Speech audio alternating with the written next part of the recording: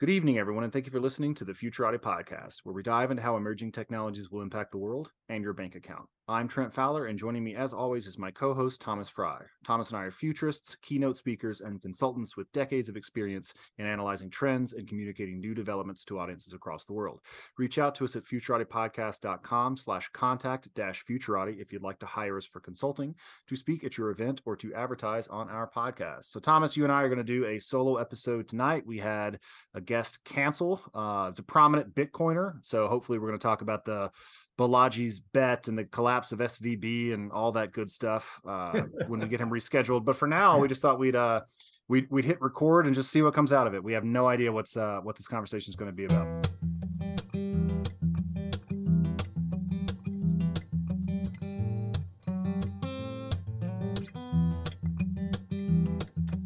All right, what do you think the odds are in Balajis bet? Not very good, honestly. I think that Balajis is definitely one of these 4D chess sorts of people. That's a meme that's thrown around a lot anytime somebody in your political tribe does anything at all.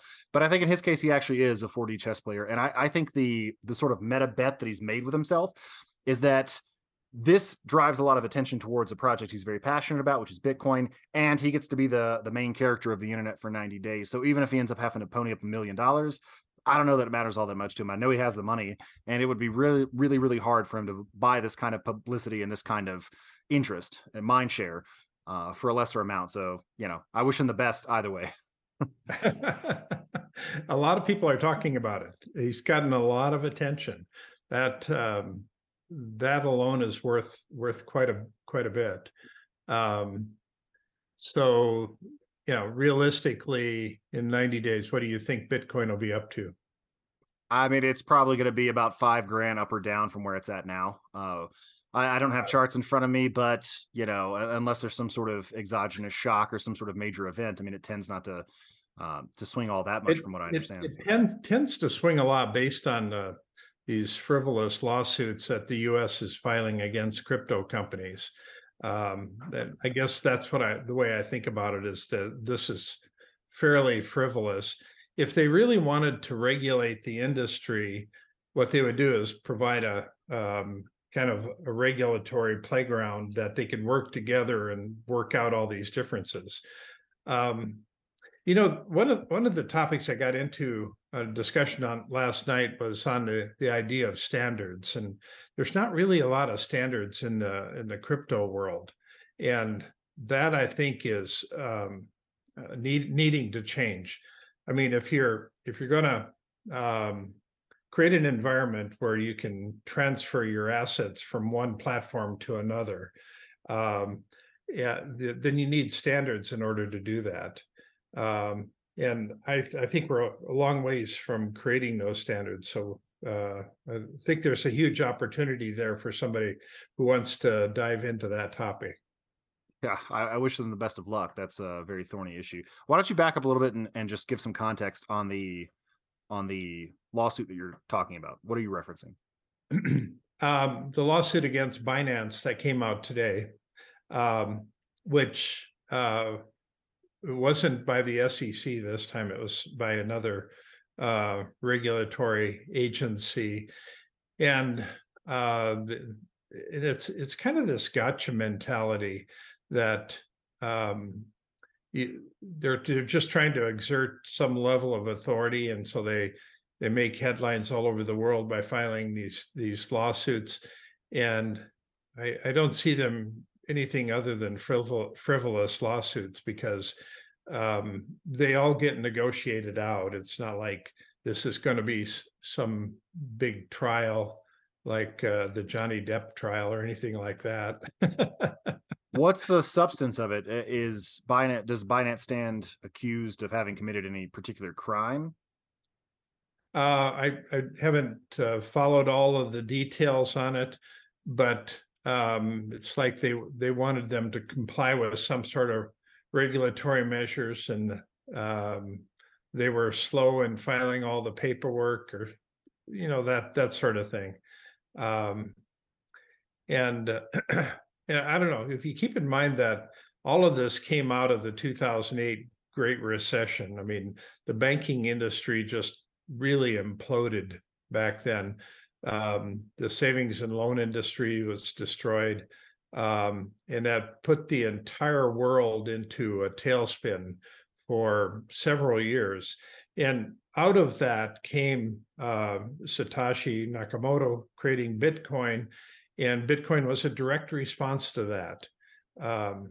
Because people had started losing faith in the monetary supply in the money system, and for good reason.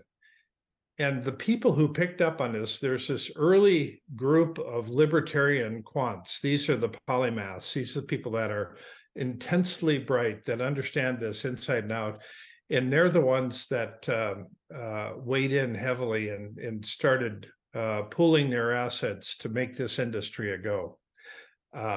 So the whole crypto world came out as a result of the kind of the polymaths of libertarianism, that a group that normally doesn't hang out together, but they do for this. We'll get together for this one thing. So I pulled up a CoinDesk article and I got a little context on it. So it's rare for me to be less abreast of crypto news than you are, but in this case, I'm caught flat-footed. So I'm reading a CoinDesk article here. It's written by Alex Thorne, and it says, on Monday, the U.S. Commodity Futures Trading Commission, which is the CFTC, sued Binance for running an alleged illegal exchange and a sham compliance program. The regulator, which is responsible for oversight of commodities and derivatives markets, including the derivatives tied to Bitcoin, sued Binance CEO Changpeng Zhao and former top compliance executive Samuel Lim, alleging willful evasion of the U.S. law. So not a ton of details here. I don't exactly know what all that means, but we can comment in sort of general terms about the state of regulation. I mean, for one thing, it's just an almost cartoonishly labyrinthine system, right? It's very, very difficult to know when you're in compliance with these laws, and it is really just this constant task, which is also constantly evolving. You've always got these new hurdles that are being thrown up and new things you have to overcome. And I can't speak about the specifics of the regulations that Binance is allegedly evading, but I do know that in some cases, you can find people on record saying that the laws are drafted specifically to give regulators a lot of leeway and a lot of ability to decide on a case-by-case basis how and whom they want to prosecute. Whereas they could try to make it as objective as possible so that you know up front whether or not you are in violation of the law. I don't know if that's the case here, but it wouldn't shock me if it were. And that gives them yet another set of tools that they can use to drive into the hearts of companies that they don't like or that they otherwise want to rein in. What this really feels like, though, is it's a direct attack of the banking system against crypto. Mm-hmm. As soon as Silicon Valley Bank failed, I mean, we started seeing this, the feeling of a meltdown across the country. That Silicon Valley Bank seemed to be like Lehman Brothers was in 2008. And all of a sudden, Bitcoin started climbing really fast. And this seems like a direct response. The banking industry says, well, we gotta put a lid on this real quick. And so let's start filing lawsuits, doing whatever we can to slow crypto down, because they're going to usurp our turf. That's what it feels like. What's your thoughts on that? Well, I think that's plausible. So I don't have a solid thesis one way or another. It's not really something I've looked into, but there's a rich history of incumbent firms in various industries doing exactly that sort of thing, either lobbying regulators directly to pass legislation which makes it more difficult for new entrants to upset their hegemony, to upset their position of power, and otherwise just act to kind of cordon off their market so that, they can keep raking in the profits year after year and not have to face upstart competitors. We've known for a while that there's been a lot of angst in the finance sector over crypto and the possibilities that it opens up for everyone. And it would not surprise me at all to discover that something like that is happening. I think this question of contagion is very interesting. So I've heard pretty solid analyses both ways about whether or not this is indicative of a broader contagion that we have to contend with in 2023. So I know people who've said that Silicon Valley Bank it's very much a unique sort of financial institution. It's overexposed to small startups, which are famously volatile and prone to going under, and that there's no real reason to worry about the rest of the financial sector. But I also know people who really know their stuff and who've said that that's not true, that there in fact are signs of cracks forming all across the financial sector globally, and that we're in for very rough times ahead. Circling back to the Balajis question, it doesn't strike me as very plausible that we're going to see hyperinflation in the United States or a wholesale abandonment of the US dollar as a reserve currency or a fiat currency anytime soon, certainly not in 90 days. But if the latter sort of analyses, the group of people who believe that there is a possibility of widespread contagion are correct, he might end up looking better on the other side of this than he'd even hoped. So I guess we'll see. It's one of those things where I really like him and I really want Bitcoin to succeed, but I don't want this bet to succeed, because in order for that to be true, 90 days from now, the world will have to be a much worse place, a much worse place. And I'm just like, I'm in the process of buying a house. I can't exit to Bitcoin. There's no possibility of that. So with the way my finances are sitting right now, I mean, if the dollar tanks or there's serious inflation or serious tremors, then I'm going down with it. I'm just sort of caught at an inopportune time. Yeah, I keep thinking about at home. I do have a $10 trillion note from Zimbabwe. And so when it comes to hyperinflation, I have this piece of cash that's probably worth as much as a penny. And it's $10 trillion note. So Right. Well, there, whole books have been written exactly about this. When Money Dies, about hyperinflation of Weimar Germany, or even historical studies going back to the hyperinflation of the Roman Empire during the 3rd century under the Emperor Diocletian. So we've got a lot of monetary history to draw from, and somehow it seems like we're never able to learn the right lessons. And before we started recording, oh, go ahead. Yeah, things are moving much quicker now. Our awareness, we have much more awareness of what's happening in the world. Like the Roman Empire, it would take weeks for the information to get from point A to point B. Now we get it in 5 seconds. And even that's too long at sometimes, but we have to react faster too. And so we have to make decisions so much quicker. So we don't have that fast awareness. We imposes a fast reaction on us as well. And I'm not sure we're mentally prepared for that. So unless we put in automated systems for, I don't know, a regulatory environment that works outside of human control, that may be the only way of doing it. I think there are a couple of ways you can respond to this, and I think that's a very good point. So in the world of today, obviously we're far more interconnected than they were during the Roman Empire. It's cliche to even point that out now, but it has a number of different important consequences. So for one thing, what counts as a bank run and how a bank run can get started is very different now that we're all banking online. So, once upon a time, and by once upon a time, I mean the 80s, right? Or the 90s, or even the early 2000s. If you wanted to run a bank, you had to put on pants, you had to get in your car, you had to drive down to the place, you had to withdraw your funds. Now, I mean, it can be handled on an app, right? I mean, somebody could see the Balajis bet, or thousands of people could see the Balajis bet, and that morning precipitate a bank run just by withdrawing all their funds on their phones. So the dynamics that these institutions are facing are different than they were in the past. And to your point, I think one thing you could try to do is automated systems. But then again, you run the danger of having these automated systems shut everybody out of their accounts to prevent a bank run. And you don't want that. Like, you want to be able to access your money under any conditions at all. And I think another possible fork in the road is by design, it would be to design financial institutions that are just more resilient against these kinds of shocks. And so I've been listening to interviews with people like Caitlin Long, who recently tried to file a charter for a bank. I think it's called the Custodia Bank, or the Custodial Bank, something like that.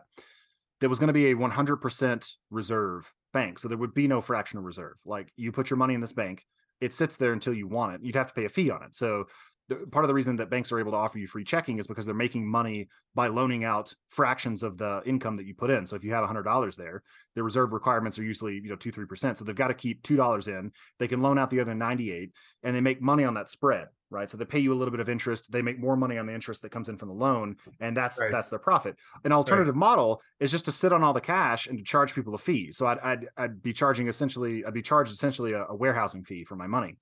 But such an institution would remain effectively perpetually solvent. And it wouldn't matter if there's a run on basically every other financial institution in the world, theoretically. it's sitting there. You know, it's sitting there. It's right there in the charter, and you don't have to worry about it. So it would be a lot more resilient to these sorts of widespread economic shocks than fractional reserve banking systems tend to be.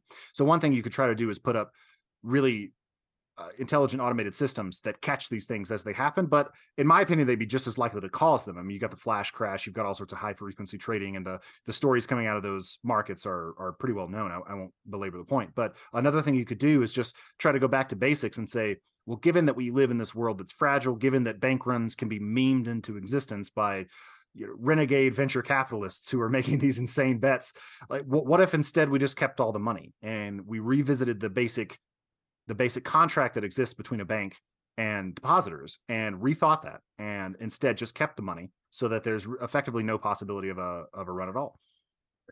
Yeah, it's important to note that in the banking world, that cryptocurrencies, since they started in 2009, that they've had a severe impact on traditional banking. They've impacted the way digital payments are made. They've impacted this idea of decentralized finance, and just created new forms of competition.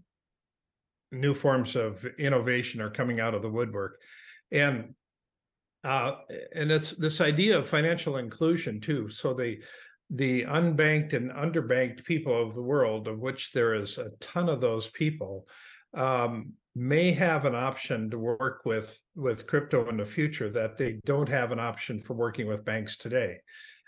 This is something that Mohammed Yunus has been spending his life trying to perfect the idea of doing microloans and trying to create a society that doesn't have to be so I don't know, resistant and so afraid of banks, because his story starts with a friend of his that was in trouble. He was in trouble with a loan shark, and he was worried about his life. They were going to kill him because he had to come up with some money, and the amount of money that he owed to the loan sharks ended up being $27.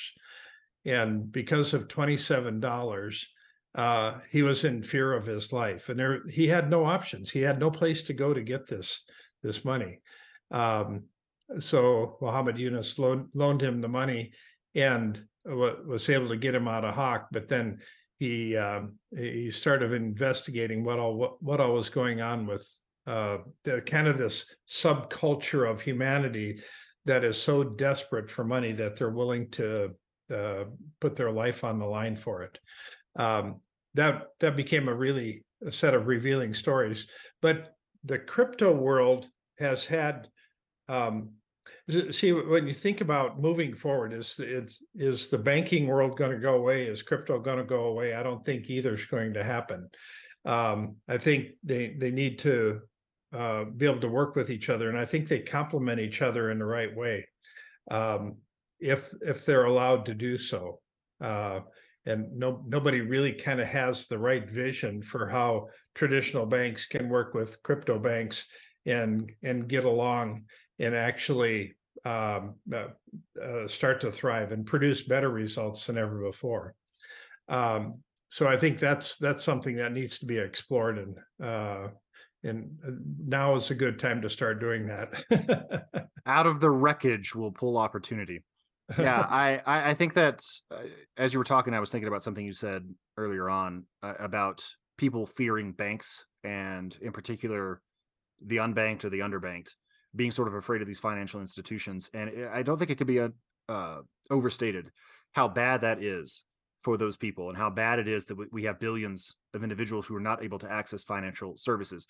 It's a bit of a simplification, but only a little bit, to say that to a first approximation, you can measure the attainments of a civilization based on the kinds of credit it has, the kind of financial vehicles that it offers, the sorts of primitives that it offers, financial primitives that it offers people in its society. Because finance is a technology of truly breathtaking scope and power, and it makes a wide variety of things possible that simply aren't possible otherwise. And it's easy to take for granted, but insurance is an amazing thing, right? So I can spend $70 a month or something like that, and I'm insured against catastrophic loss. If I lose everything, if the entire house goes up, right, $200,000 or whatever it is, all of that is covered because I can contract with an insurance company and protect myself from gargantuan downside risks. Ditto for credit, right? So I'm able to structure deals that would simply be impossible otherwise. I'm able to consume things like a house now on credit, where otherwise I might have to save for 30 years to avail myself of a resource like that. That's not counting limited liability corporations. That's not counting what becomes possible with stock markets. That's not counting what becomes possible with all of these things, with mortgage-backed securities or credit default swaps or whatever. Like, it allows you to do things that simply aren't possible otherwise. And I think that alongside energy, finance is one of the few turbines that really turns the motor of the world and really pushes everything forward. And when you distort such a basic layer in the technology stack of civilization, the social technology stack, you can't be surprised when all these other layers above it are negatively impacted. And so we need to have on ramps for all of these people. They need to be able to access these things, to be able to safely store their money, to be able to make a small return, to be able to make investments, to access credit, to open businesses.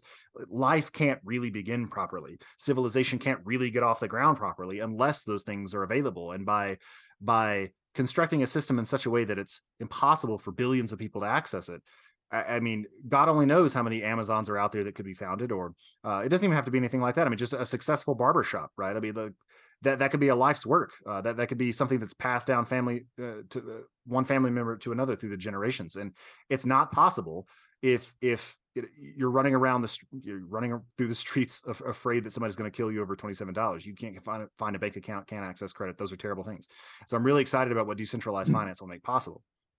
Yeah, in 2008, I was actually in Dubai, and they were having the economy was collapsing over there, and it was a mess because of the way they structured a lot of the deals. Some of these high-rise condo complexes there, one person owned the land that it was built on. Another person or another company owned the building itself, and then they sold individual units to the condo owners.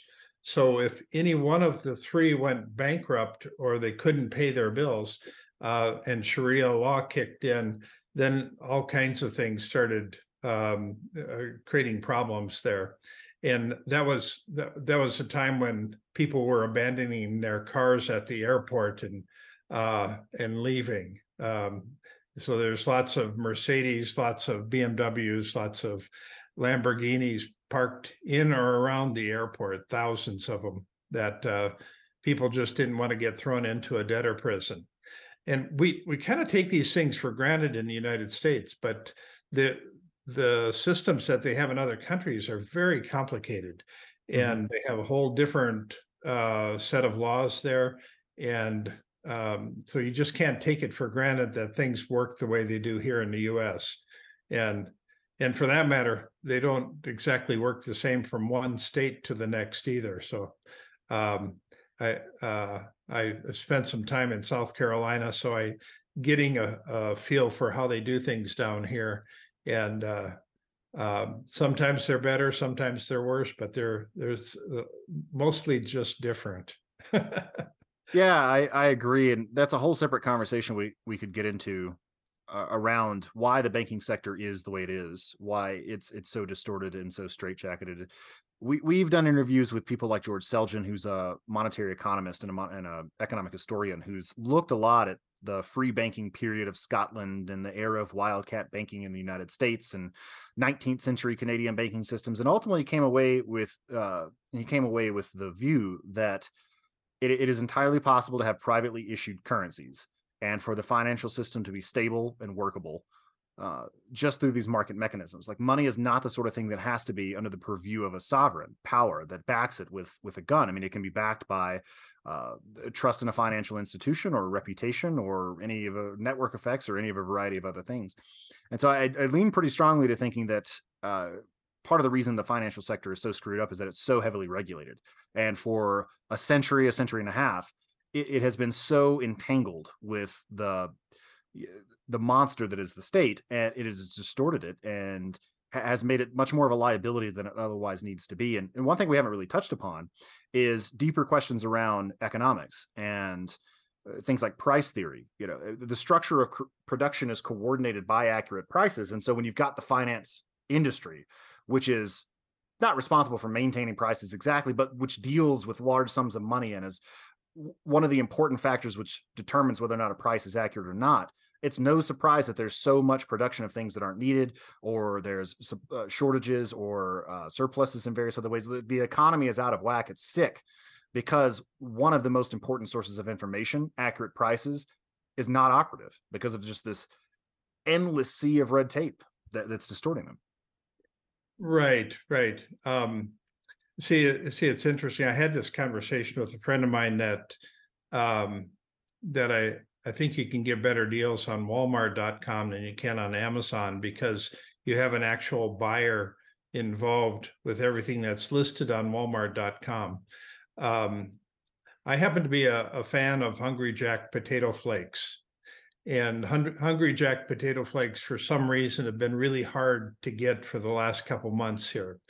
And so I would go online, and there are some outrageous scamming prices online, including one seller that was selling a box of potato flakes for $999.99. That's crazy. Yeah, yeah, I'm sure he got a lot of orders, but Right. but there's no I don't believe on Amazon that there's any gouging controls in place. Now, I might be wrong, but I've seen several instances where something that's real hot demand gets priced in a way that's totally out of whack with what it should be. And I don't know how to protect consumers from that type of gouging.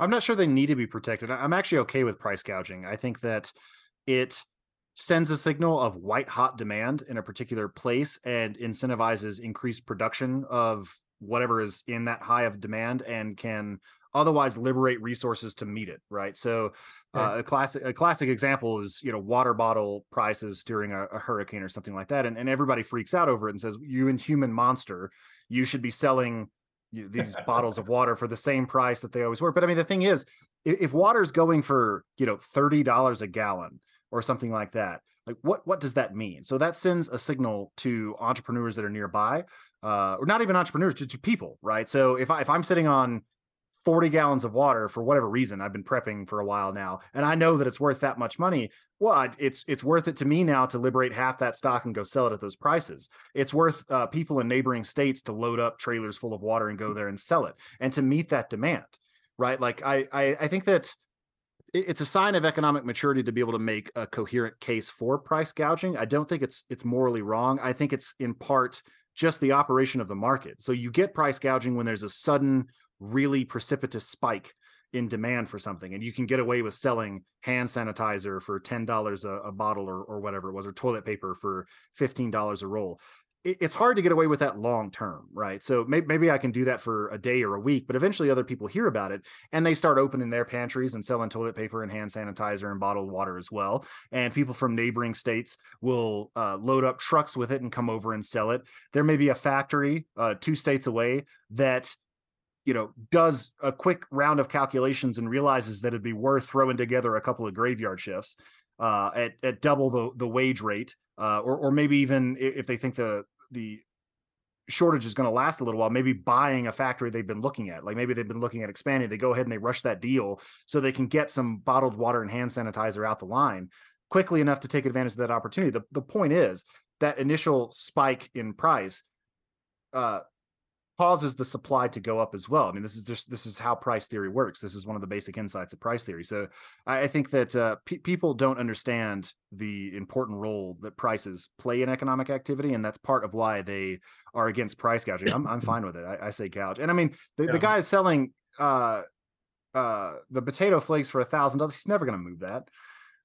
That's absurd. It's you can't get away with like truly egregious price gouging, not for very long.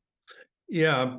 On the other hand, if it was the baby formula situation, where the government had shut down a major factory and nothing was done about that for several months, creating massive shortages around the Mhm. country.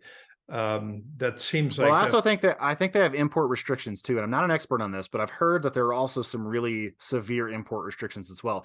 So it's not just that the government shut this one really important factory down; it's that imports are hampered as well. So the government has kind of created that situation through their legislation. And I agree with you. If you're talking about a really important commodity like baby formula, and it's almost impossible to up the supply to meet that demand, then you do get into a different situation. It's a lot stickier there because the shortage could go on for months and months and months, and the gouging could also go on for months and months and months. And I mean, kids could get sick as a result of it.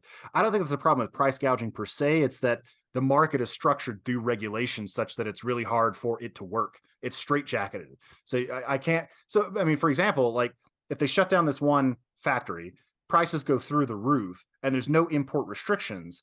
Well, maybe I just cut. I know some German manufacturer. I cut a deal. I get a shipping container sent over with millions of units of baby formula, and I'm able to make a killing on that because the market's able to work in the way that it's supposed to. But if I can't do that, if there's import restrictions or punitive tariffs or something like that, well, then yes, it's a somewhat different situation because the government has changed the rules and has not allowed the market to clear in the way that it's supposed to. Yeah, and that also run into issues when it's a monopoly that's involved, and suddenly, if the rate of the cost for your power just suddenly doubles overnight or triples. Um, Oh yeah, but most of those monopolies are set up by the state. So yeah, the energy markets are set up to be monopolies. You have utility companies. You have to buy from that utility company. So that's also not a market outcome. It's not like we have a free market, a deregulated energy market, and it tended towards natural monopolies. Maybe that would be the case, but we don't know for sure because the government took the remarkable step of just setting it up as a monopoly from the beginning. I mean that's different in a few states. So Texas has got a couple of it has a deregulated energy market, which means that you can shop around for different energy providers, and it works reasonably well, I think. But it's still not what you would get if you deregulated the energy market across the United States and just allowed anybody to sell energy as long as right. they meet certain basic standards. Hello, this is Trent Fowler, co-host of the Futurati podcast. One of the most common pieces of marketing advice I've come across is to know your audience and give them what they want. One difficulty in podcasting is that it's actually pretty hard to do this. None of the major platforms give us any way to reach out to you, our listeners, to find out what you enjoy about the Futurati podcast and what you'd like to see done differently. So we've decided to record this commercial and ask you directly to reach out to us. Head over to futuratipodcast.com, go to the contact page, and drop us a line. Tell us about your favorite and least favorite episodes, what you'd like to see us cover in the future, and anything else you want us to know. We produce this show for you, and we want your advice so we can make it even better. Thank you. We're in a very unique time here, and this feels like such a massive transition period. It's a transition where we've gone through COVID. Now we're trying to come out of it, and we have different values, different moral standards. We have different ways of thinking about the world. We've all taken time off, and we've had time to sit back and reflect and think about where we are, and is this where I wanted to be in my life in this point of my life? And universally, people are saying, "Oh, hell no." And that's why people have been dropping out of the job market, been quitting their jobs, and then suddenly we have the whole tech sector decides we need to lay off people en masse, not just a few thousand. We need to lay off 100,000 this month, maybe another 100,000 next month, and that has never happened in history before, as I don't think anyway. Um, not that many people getting fired through email, that's for sure. Oh Uh, yeah, that's true. Uh, the most impersonal way ever of getting fired. it's pretty obnoxious. Although I have been fired face to face a couple of times, and it's not a whole lot better. Um, yeah, I think you're right. It's pretty unprecedented, and I've heard a thesis advanced just today, I think, actually on a podcast, I don't know if it's true or not. I mean, I haven't had time to think it over, but that plausibly the AI boom that we seem to be living through currently, that seems to be getting off the ground, might introduce productivity gains which are enough to outstrip inflation and some of the cataclysms that perpetually seem to be on the horizon, that we might innovate and invent our way out of this one as well. And I can only hope that that's the case, because I don't want I don't want hyperinflation. I don't want mass unemployment. Are you enjoying this episode of the Futurati Podcast? If so, please like it, give the show a 5-star rating on Apple Podcast, Spotify, or wherever you get your podcasts, and share it with your friends. By far, the best way to help us grow is to spread the word on social media, which will expose our content to more people and help us continue to bring you interviews with world-leading experts in AI, quantum computing, cryptocurrencies, and so much more. Thank you in advance. Right, right. Yeah. But we don't really have a good feel for what levers are being pulled in the background here, and it seems like things are going on that we're just not privy to, and so much of what happens in the news seems like a sleight of hand thing that, oh, pay attention to this over here because we're going to do this over here, and Yeah. you'll know about it. I wonder if that has anything to do with the historic low levels of trust in news media. I wonder if people have caught on to that and have decided that it's not worth believing in these institutions anymore. Well, yeah, don't believe government and don't believe news media, but the problem is they have such a huge impact on things. They do. They certainly do. I'm glad to see that some of that's changing, though. The rise of internet media and smaller media companies is on the whole very encouraging, and it's possible to get a far broader range of opinions out into the public and into the marketplace of ideas. That's something I'm very bullish on. I don't know to what extent that will play out positively. So, I mean, you could see mergers, you could see a tendency towards a few large firms and an oligopoly, and then it wouldn't be much better than what we have now. But I mean, for the moment, you've got, lots of podcasters, you got shows like this one. We're not a news show, but you get lots of different perspectives, and it's much, much harder to just erect these barriers that stop people from expressing their opinions. You do get a lot of insanity. That's the downside of it. I mean, anybody can say anything, and they do. And a lot of it is just rancid garbage. But I think the upshot of that, and the thing that on the whole makes it more positive, is the fact that you get some really, really good voices, and it's almost impossible to silence them. It's very, very difficult to you can deplatform them and various other things. If there's collusion, like they can take down an Alex Jones, but Alex Jones still has a show. He's still got a show and a podcast. I'm sure it's not as big as it was, but he's still out there doing his thing. I kind of wish he wouldn't, but he is. And so it does make me happy to know that even if you're as controversial as he is, you still have a way to get your message out there. And that's not even counting Joe Rogan or Lex Friedman or some of these bigger shows where they're really having these 4 or 5 hour deep conversations with some of the brightest minds in the world, and just putting out a scale and quality of content that I think 10 years ago or 15 years ago would have been inconceivable. And I'm really happy about that. Yeah. So we have a very broad spectrum of attitudes and opinions around the world. I think that's okay. I keep asking this question of why does Kim Jong-un why does he want to run a bad country? He has the choice in the matter. I mean, he can run a much better country. He could aspire to be better than they are. He doesn't seem to do that. He wants to be the leader of the country, and he doesn't care how bad it is. Do you think he thinks of it as bad? And if so, do you think he thinks of it as his fault? Like, does he even have those concepts? Well, I mean, he went through school in Switzerland. He knows what a good country looks like. And there's no comparison. I mean, the style of houses, the food that they eat. I mean, the food that he eats naturally is going to be what the royalty eats anywhere in the world, but he's got to be able to look around and not see more than 1% of the cars on the road that they have in other countries, the number of houses that they have, the number of people working. I don't know. I don't understand why that doesn't click in his mind that he could actually aspire to be better than what he is. That'd be a fascinating interview to talk to him and just find out what's going on in there. One of the tragic lessons of the 20th century is despotic totalitarian regimes like that really can amble along for a long time. So people were predicting the demise of the Soviet Union pretty early on, especially economists like Friedrich Hayek and Ludwig von Mises, who understand economics and understand why central planning can't be made to work. And yet it lasted for 80 years, right? So it can go on for a very long time. And I think the psychology of the people in power in those places is really remarkable, because you've got that dynamic you're talking about where in the case of somebody like Kim Jong-un, he lived in the West, saw how we live here, could not possibly evade the fact that it's better in any conceivable way. Even if you buy the communist utopian vision, what they're doing in North Korea is not that. They're not achieving that.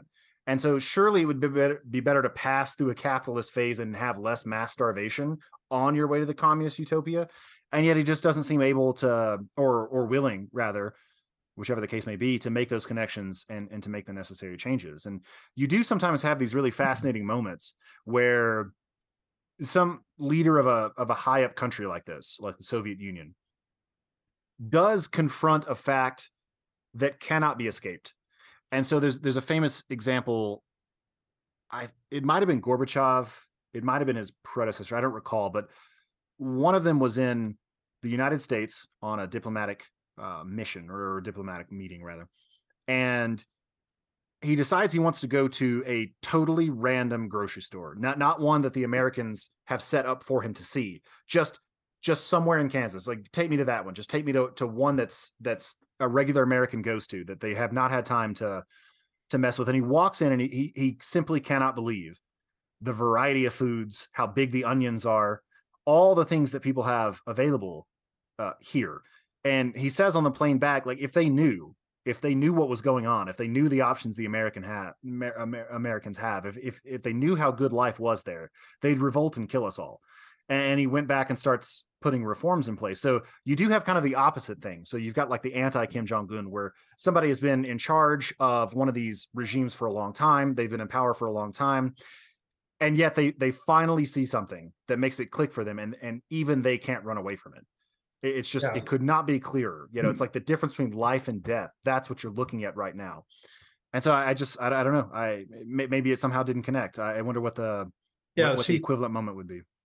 Do you need a dynamic and knowledgeable speaker for an event? Thomas Fry and me, Trent Fowler, are both seasoned keynote speakers, able to converse on a wide array of topics to audiences of all sizes and skill levels.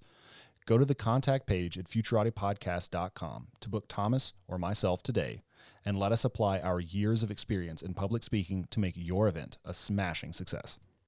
See, for Kim Jong-un, smartphones are making their way into North Korea. There's something like 30%, 40% of the people already have smartphones there. These are the real cheap smartphones that come in from China. And I had the idea that communications is like water. It will find a way. And that eventually the average person on the street in North Korea would learn how life is different in other parts of the world. And for some reason that hasn't worked that way. So I'm still kind of surprised that the only way that they get any attention is by shooting off missiles over there. So that's an interesting question. Do you happen to know how long the phones have been trickling in and the percentage of people that have them? Yeah, it's something like 30 to 40%. But do they have access to the internet too, though, like the unrestricted outside world internet? No, because half of the country is working on restricting the other half. Yeah. So they have lots of restrictions in place, because that would be bad to know too much.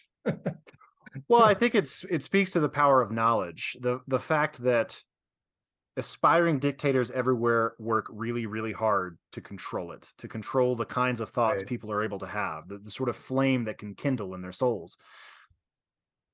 They wouldn't do it. They wouldn't do it so reliably if they didn't know how dangerous it was. Right. So that is an existence proof of the importance of knowledge. You can see that playing out because everybody that wants to keep people down tries to control the information that they have access to. And it's also really hard to do, to your point. It's incredibly difficult to maintain that. Although I guess, North Korea has persisted for 70 years now, something like that. So again, I mean, it can go on for a long time. It can't go on forever, but it can go on for a long time, generations, of Right, people who are stunted and right. starved. Yeah, it's gotten to the point where the young people in South Korea wouldn't want a reunification because it's just going to be too much work.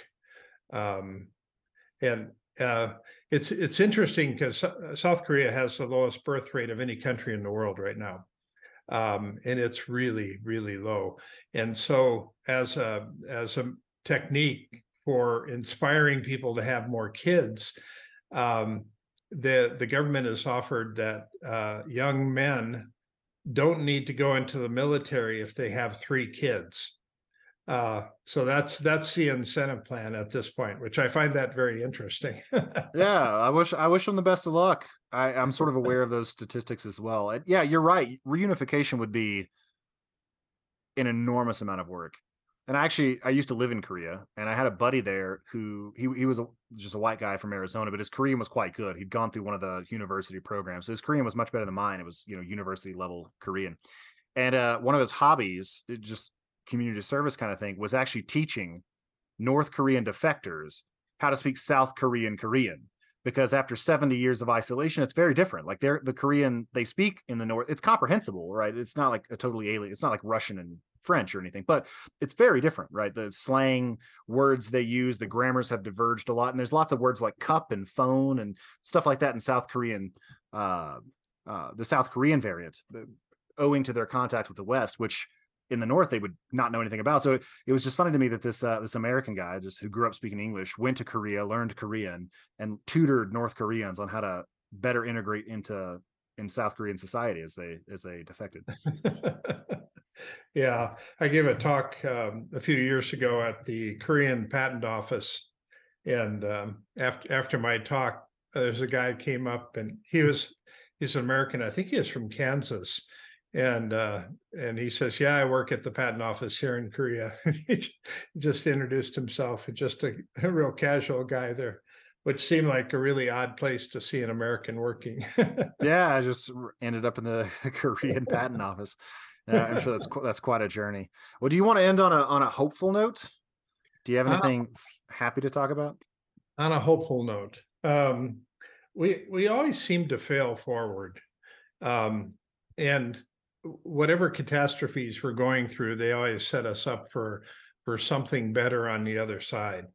And so we don't know what that's going to be just yet, but there was so many predictions leading up to 2020 that 2020 was going to be the year for all these things that were going to happen, and that was the year that things were carved into stone, all these predictions, and then COVID hit, and just everybody threw all of the prediction books out the window and said, "Okay, now we got to deal with this." Now we're setting ourselves up for I don't know, I think a much more resilient society than ever before. I think we're able to tackle things in new and different ways. I mean, I see people working with the AI programs like ChatGPT, and I don't know, they can get 2 to 3, 5 times as much done in a working day as without it.